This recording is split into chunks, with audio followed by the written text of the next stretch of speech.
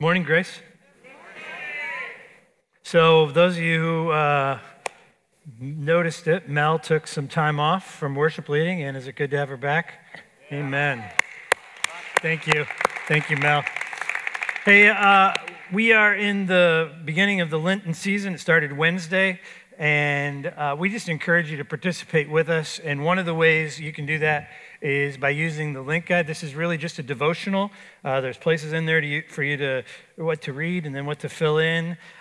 We made a lot of these for you, and there's quite a few still left, and they happen to say 2019, which means they won't be much good next year. So if you need one, please take one. They're free, but it's a great devotional. In there, it also tells you a little bit about all the things we're doing, one of which is that we open the chapel every morning, weekday morning from 6:30 to 8:30.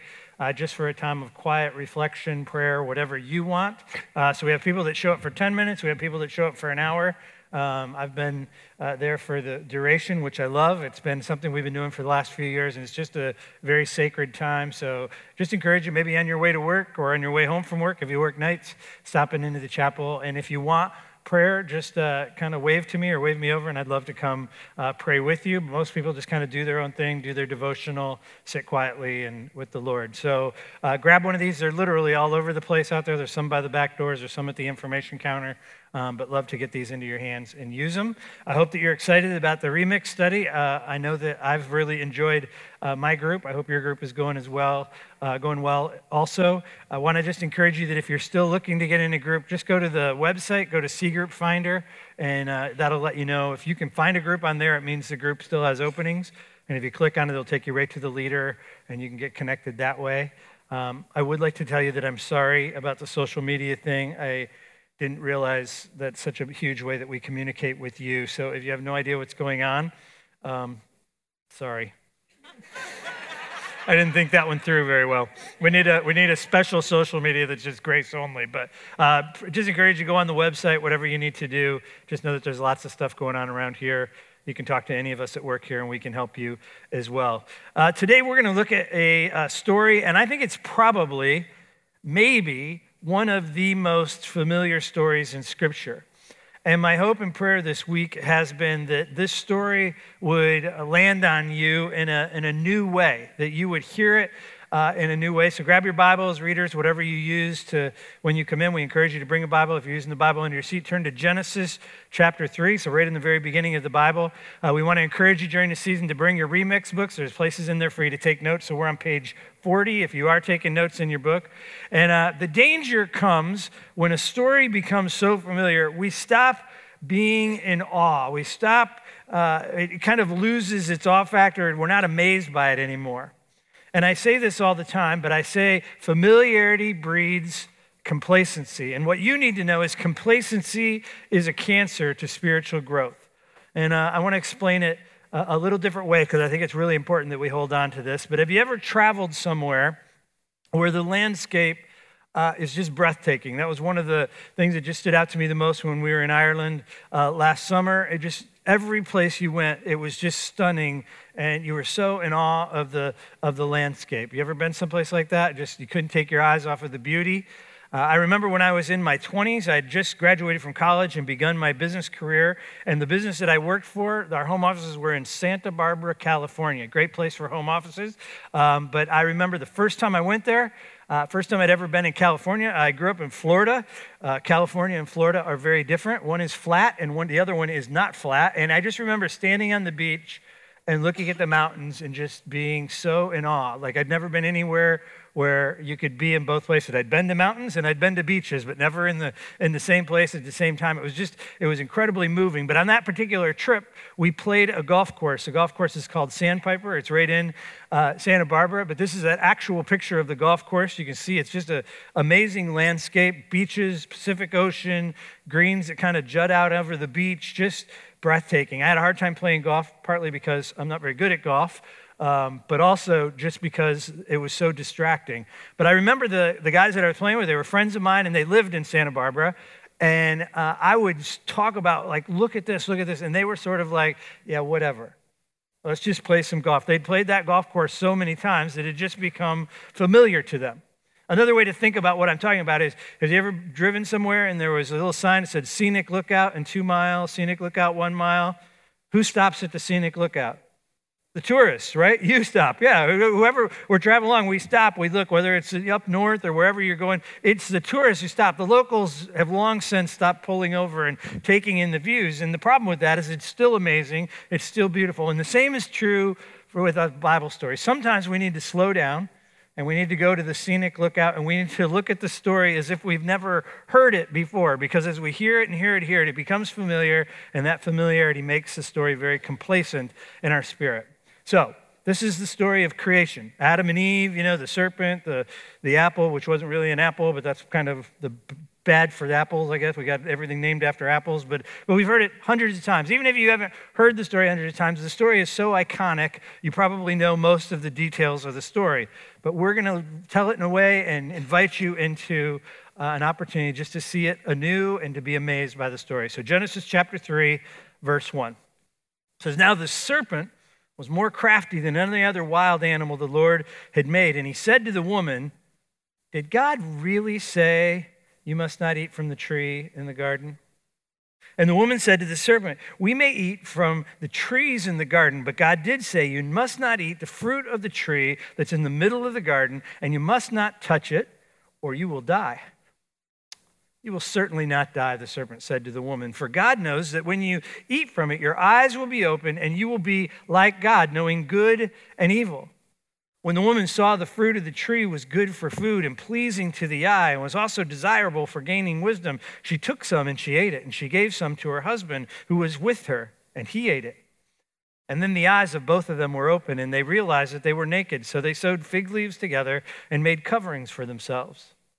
Then the man and his wife heard the sound of the Lord God as he was walking in the garden in the cool of the day, and they hid from God among the trees in the garden.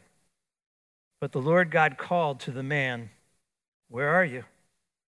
He answered, 'I heard you in the garden, and I was afraid because I was naked, so I hid.' And he said, 'Who told you that you were naked? Have you eaten from the tree that I commanded you not to eat from?' And the man said, 'The woman you put here with me, she gave me some fruit from the tree, and I ate it.'" Shifting blame right away. The Lord said to the woman, "What have you done?" And she said, "Well, the serpent deceived me, and I ate it." She shifts the blame as well. So the Lord said to the serpent, "Because you have done this, cursed are you above all livestock and all wild animals. You will crawl on your belly, and you will eat dust all the days of your life. And I will put enmity between you and the woman, and between your offspring and hers. And he will crush your head, and you will strike his heel." Let me pray for us. Lord, I pray that in these next few minutes, this familiar story, this iconic story, would become anew for us. I pray that seeds of truth would go forth, that they'd land in fertile soil, that they would go deep with roots, and they would bear fruit 100-fold. We pray today the prayer that we've prayed for 5 or 6 years here, that we would leave different than we came because we've interacted with the living God.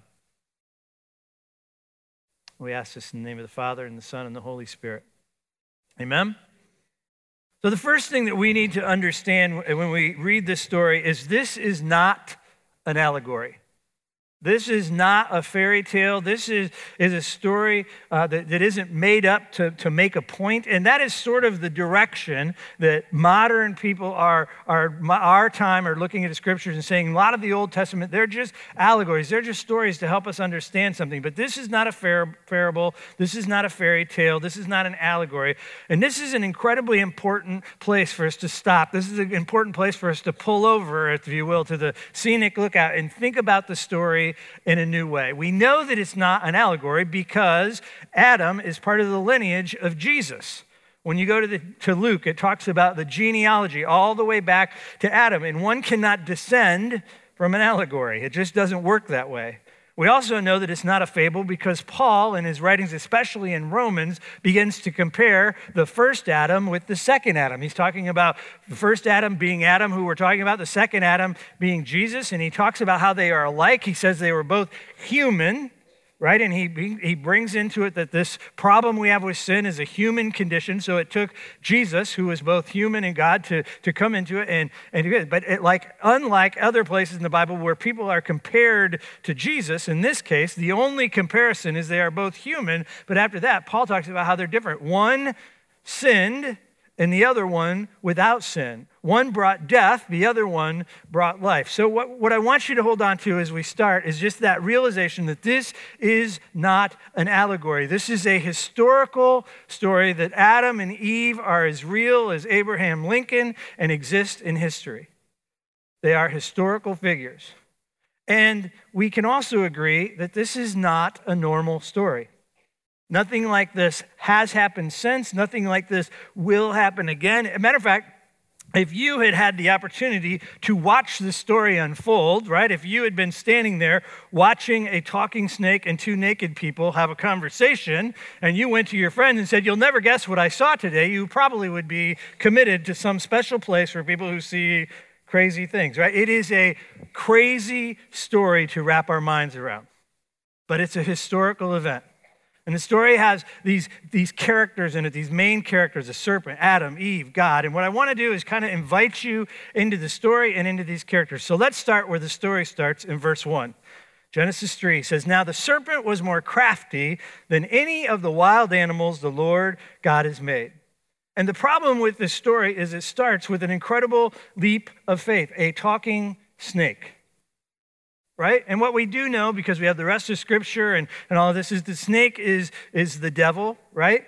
And so we have to answer a question, well, who is the devil? Who is this talking snake? Where did he come from? What's behind it? And Satan is a spiritual being. According to the book of Isaiah 14, it says, "For you, Satan, have said in your heart, I will ascend into heaven. I will exalt my throne above the stars of God. I will ascend above the heights of the cloud, and I will be like the Most High." Notice that this is in quotation marks, that this is the words of Satan, that he's an angel, a beautiful angel, but he desires to ascend. And notice where it ends. It ends with these words, "I will be like the Most High God." I will be like God. Now, hopefully you still have Genesis open. If you don't, just keep it open because we're going to keep going back to it. Genesis 3, verse 5. Satan is talking to the man and the woman, and what does he say to them? He says to them, for God knows that when you eat, your eyes will be opened, and you will be like God.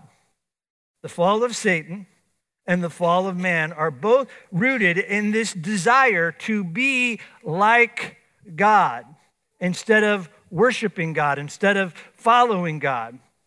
To be like God is the heart of all of our sin. God says to you and me, worship me. Draw your very identity from me. Follow my ways. Follow my statutes. Follow what I ask you to do. Walk with me. And he says to each of us, here's a path, and this path leads to life. But then we decide we don't want that path. We want to make our own decisions. We want to be worshiped. We want to do things the way we want to do things. We're headstrong. We're stiff-necked. And we think we know what's best for us. And in that moment, we want to be our own God. Or, even more disastrous, we want to be worshiped by others. And when we do, we bring pain and torment into our lives. So here's the battle to make it personal and how it works for me. There are times where it's great, but there's other times where when I'm coming up here, I want to impress you. I want you to say, oh, that was really great. Oh, Doug, you did a great job. In those moments where I want you to see me, I want to be like God. Right? So we all have those moments in our insecurities where we want to be seen, where we want to be noticed in an unhealthy sort of way. In those moments, we want to be like God. So here's the question for you to ponder as we continue through the story. Where in your life are you desiring to be God? Now, I just want you to capture this. There's a difference between our mission statement, which is we are a Mosaic striving to live like Jesus, and being like God. Living like Jesus is modeling our lives in such a way that we are doing the things that Jesus did for the very purpose of reflecting the image of God, not being God. So when we say live like Jesus, what's different than saying be Jesus, right? Or being God. So there's very different, but where in your life are you trying to be like God. Satan, he's a fallen angel, and he wants to come in and to create havoc, right? And the scriptures say that he was thrown down to earth and that he was made a spectacle. And because he's a spiritual being, the whole snake thing was nothing more than just a means for him to communicate, right? So he's a spiritual being. He needs a way to talk. And so Martin Luther, the reformer, says, let us therefore establish in the first place that the serpent is a real serpent, but that he has been entered and taken over by Satan. So that's really all there is behind the snake.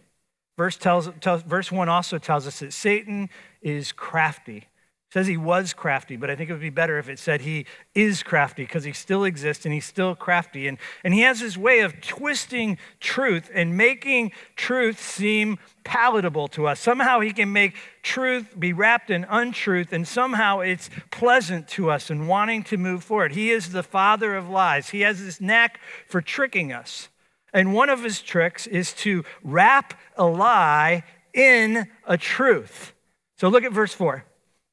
He says to the man and the woman, you will not certainly die. Death was not a part of the equation. We have to do a funeral tomorrow, and the one thing I'll say at the beginning is we were not designed to even understand or experience death. If you ever go to a funeral and you feel like this is wrong, it's because it's wrong. We were not designed to experience death. So what we know is the fall brought death into the equation. And maybe he was saying you're not going to die in the moment, but they eventually died. So he says you will not die. That's the lie. And then he says, for God knows when you eat it, your eyes will be open and you will be like God, knowing good and evil. Guess what? They did, in the moment that they eat it, knew something that God knew about good and evil. It was a truth wrapped in a lie. All of the cults, if you just think about this one thing I'm talking about, the truth wrapped in a lie, all of these people are led astray from true Orthodox Christianity by taking the scriptures and skewing them just enough that it still seems almost right, but as you follow that, it takes you completely away from the person and the salvation of Jesus himself. This is Satan's scheme, to wrap a truth in a lie and somehow make the lie seem palatable, seem good to us. As followers of Christ, Satan's first desire is for you to never be in the Word. If I can keep you from the Bible, great. That's what Satan wants, right? But if you decide you're going to study the Word, if you're going to do the Lent Guide and you're going to read all those passages of Scripture, his next desire is to say, well, if you're going to study it, I'm going to try to get you to hear something and to move in a way that is askew from what it's actually saying. You just need to know this is his scheme.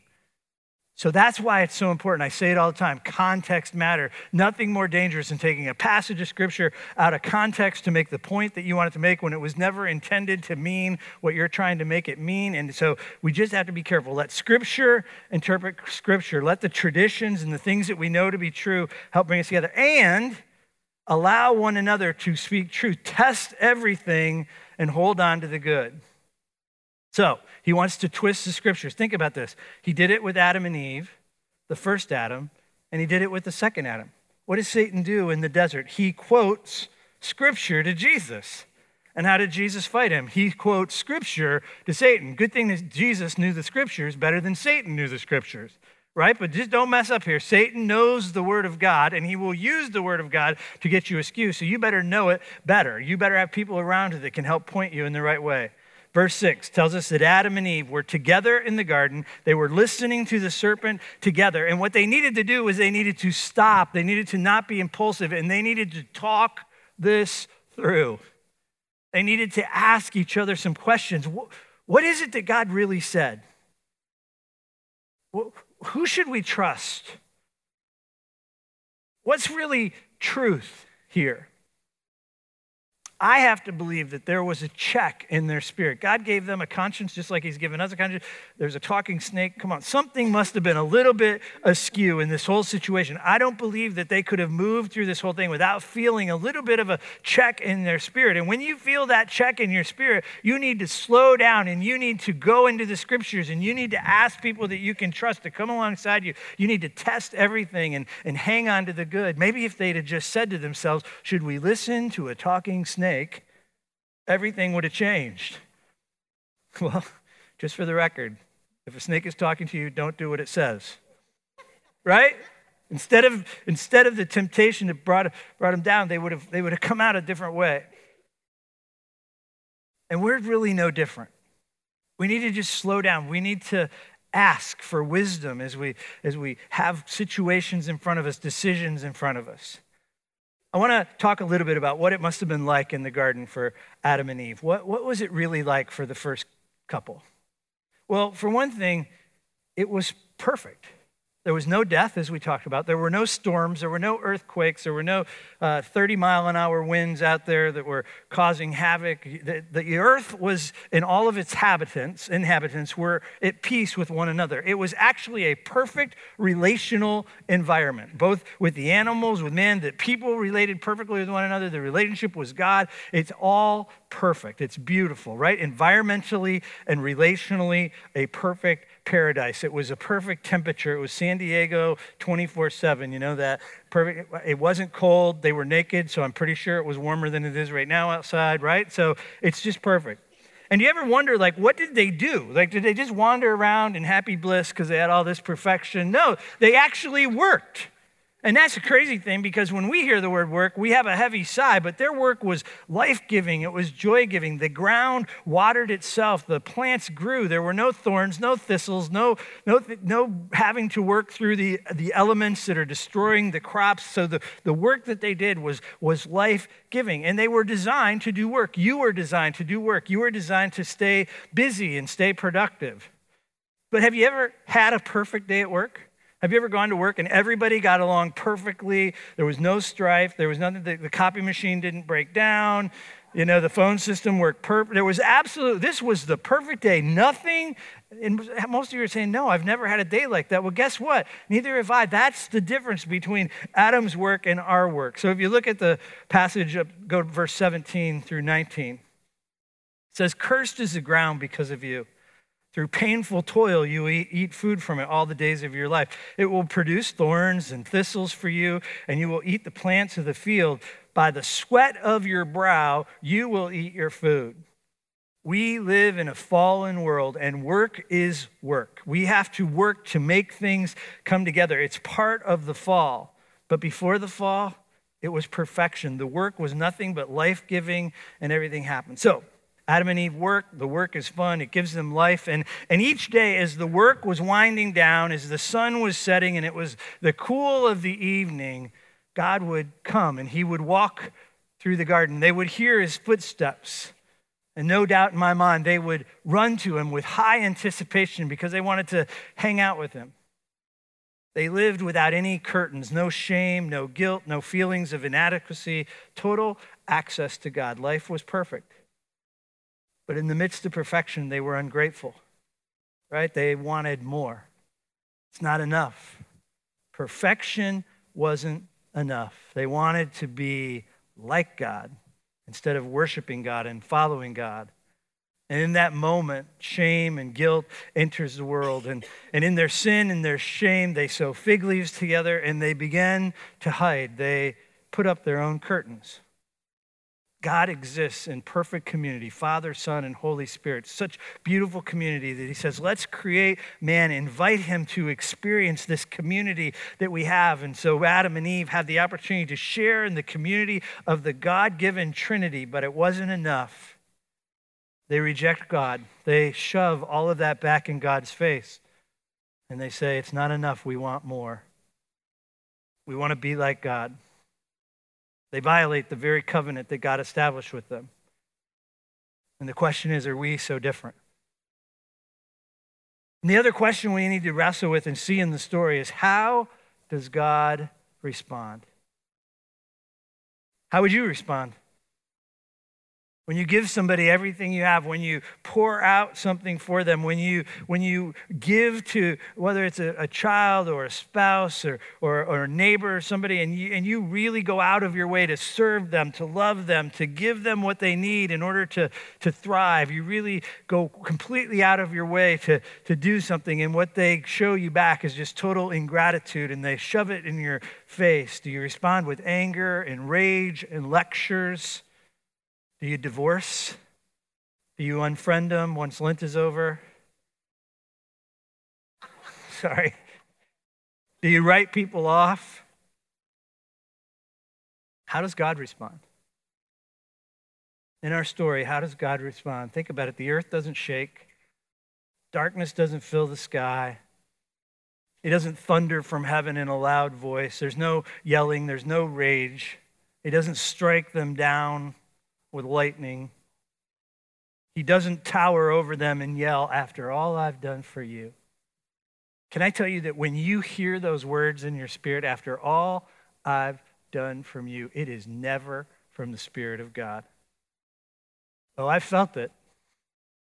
I felt it with my kids. I felt it with my spouse. I felt it with coworkers where I think I've been so sacrificial. "After all I've done for you." But not God. In the midst of the hurt and the intense rejection, God responds. Look at verse 8. The man and his wife, they heard the sound of the Lord God as he was walking in the garden in the cool of the day. He shows up in the same way he has evenings past, walking through the garden, looking for his kids. I want you to just listen for a moment, and I want you to engage your imagination, enter into the story as I tell the story in a new sort of way. This is a poem that I wrote a few years ago. It's called Adam's Song.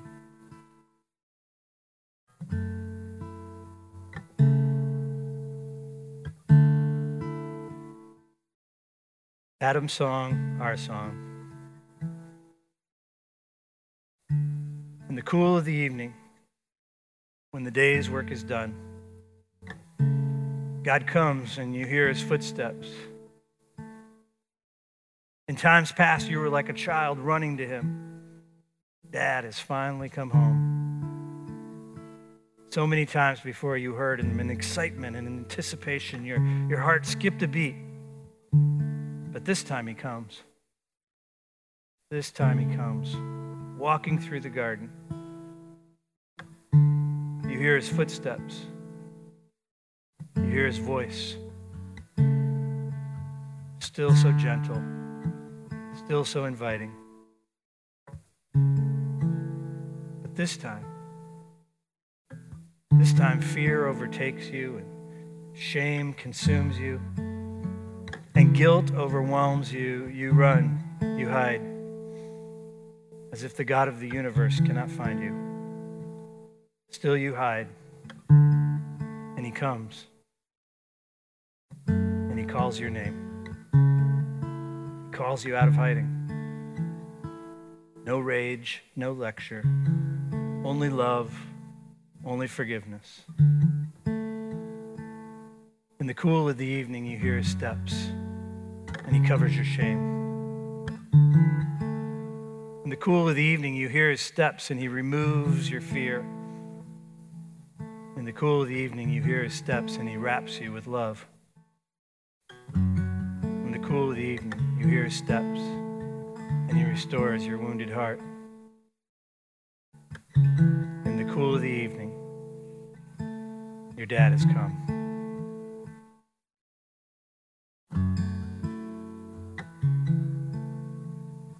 When you stop and you read the story, you notice that God's response, there's no screaming, there's no rage, there's no thunder, there's no lightning. He's not wagging his finger saying, "After all I've done for you." He's walking in the cool of the day, and he calls out Adam's name, and he says, "Where are you?" He knows exactly where Adam is. He's not confused. He's giving Adam this opportunity. It's an invitation to become introspective. He's asking, "Why are you hiding? Where are you, my son?" And in that moment, Adam models this level of self-awareness that we can all learn from. He says, "I heard you in the garden. I was afraid, so I hid." He identifies a deep emotion, and then he identifies the behavior. Our emotions and our behaviors are always linked together. And God is inviting us to see and to understand how we are feeling and how that is causing us to behave. He's calling our name and inviting us to grow. This is the very heart of spiritual and emotional maturity, to know what you're feeling and to know what it's causing you to do. Sometimes they're destructive behaviors. Sometimes they're not destructive. Sometimes you hear or you're feeling joyous because good things are happening and you're worshiping, but other times it drives us towards sin. Someone loves you unexpectedly and suddenly you feel secure and you're able to take a risk. The question is, are you willing to pull back the curtain and allow God, allow him to shine his light and show you what you need to see, to be honest with God, to be honest with one another, to enter a season of healing and victory.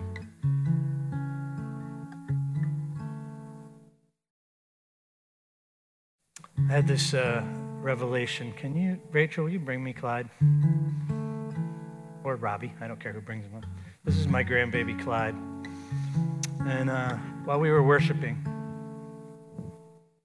I was thinking about if Clyde wandered off. Hey, buddy. What is going on? Just think about this. If Clyde wandered off today, then we would do everything to find him. We would chase him. We would search for him. Right? We would do everything to bring him home. Do you know that's how your daddy feels about you? He will go to any length to find you, to restore you, and to bring you home. And some of you think you've done too much. You're like, go find daddy. You can go get him. He's not sure. Let's go this way. You can preach later. Thank you.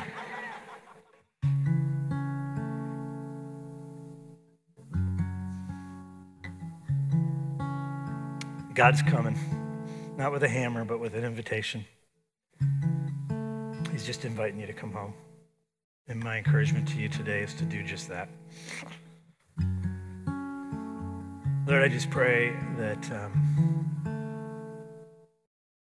we would realize how much you love us as an Abba Father. So much that you sent your only Son to die on a cross so that we could have reconciliation with you. You went the distance to find us and bring us home. You're still walking through the garden, calling our name, inviting us back to you. Thank you that we have total access to you. Thank you that you love us more than we love little Clyde. Lord, help us to walk faithfully with you. I pray for the people who are struggling this morning to accept the truth that you love them. I pray that they would come down and just let us pray over them at the end of the service here. In Jesus' name, amen. Hey, if you need something spiritually, physically, if you have an ailment, we would love to pray for you. We have some wonderful prayer people. If you just feel like you need to find your way back to Jesus, there's people down here that would love to talk with you and pray over you in that regard as well. Have a great afternoon. God bless you.